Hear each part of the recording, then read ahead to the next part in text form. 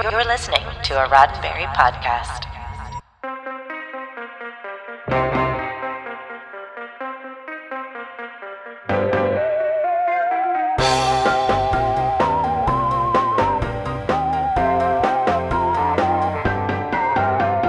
Guess who's back? Back again. Zardoz is back. Tell a friend. I'm Ryan Myers, and this is Sci-Fi 5, your 5 minutes of science fiction history for September 30th.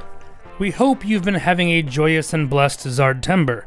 Over the past 4 weeks, we've extensively covered Sir John Boorman's film Zardoz, as it premiered across Europe in 1974. Today, we return to Spain, as Zardoz premieres in Barcelona. So far, we've talked at length about the obtuse-seeming plot, what with floating heads and all the talk of exterminators, psychic eternals, and the crystal computer overlord called the Tabernacle. We also covered what led Boorman to transition from lean, mean movies about masculinity like Point Blank and Deliverance to something so idiosyncratic. We also shared some anecdotes from the set. But you may be wondering, why? Why so much time on this movie? Because it's good, actually. Zardoz does not hold your hand. Now, that isn't what makes it good, but respect that. Characters will say and do things that don't make sense at the time. Also, it's a wild-looking movie full of mirrors, rear projections, and a lot of skin. But if you are willing to live in its world and have some patience, you will be rewarded. It might seem like everyone involved was on a lot of drugs, and we're not saying they weren't, but at its core, it's a pretty regular story of a chosen one finding his purpose in life and freeing humanity from itself. The myth-building and fantasy vibe actually put this a lot closer to new wave science fiction writers like Michael Moorcock or Harlan Ellison than to, say, Forbidden Planet, with all respect that's due to that masterpiece. Zardoz could be considered a pioneer of slipstream fiction, exploring abstract ideas rather than giving a science-y facelift to a straightforward pulp adventure. Zardoz is about how sex and death should both be desirable. Zardoz is about religion's usefulness for controlling people. Zardoz is about social inequality, showing bored, sexless haves and violent, enslaved have-nots.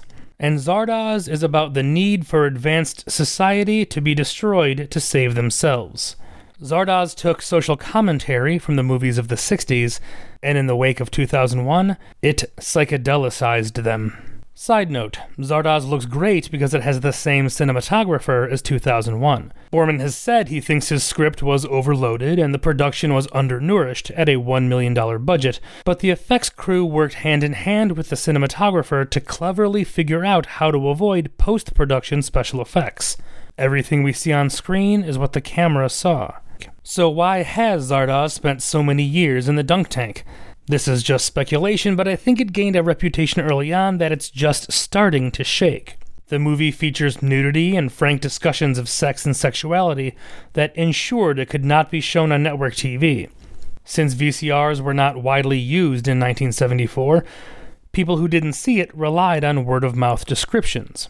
Ironically, the movie uses the Flying Stone head as a commentary on iconography, but the head is what the public latched onto, and might be all they know about the movie. Zardoz quickly gained a reputation as the movie with the flying heads, where a virile Sean Connery wears a wedding dress and drives everyone into a hallucinatory orgy with just a drop of his sweat. But you know what? That's all true. It's an adventurous flick. Some of John Boorman's favorite authors are Bradbury, Herbert, Vonnegut, and Huxley. The influences, the DNA of all these writers are blatant here. It's a potent infusion of humor and fantasy into a dystopian future with rich world building. So that's our show. Now we'll see you next week as we kick off Zardtober. Just kidding. Probably. This has been 5 minutes of science fiction history, your daily Sci-Fi 5 for September 30th. Sci-Fi 5 is produced by Roddenberry Entertainment.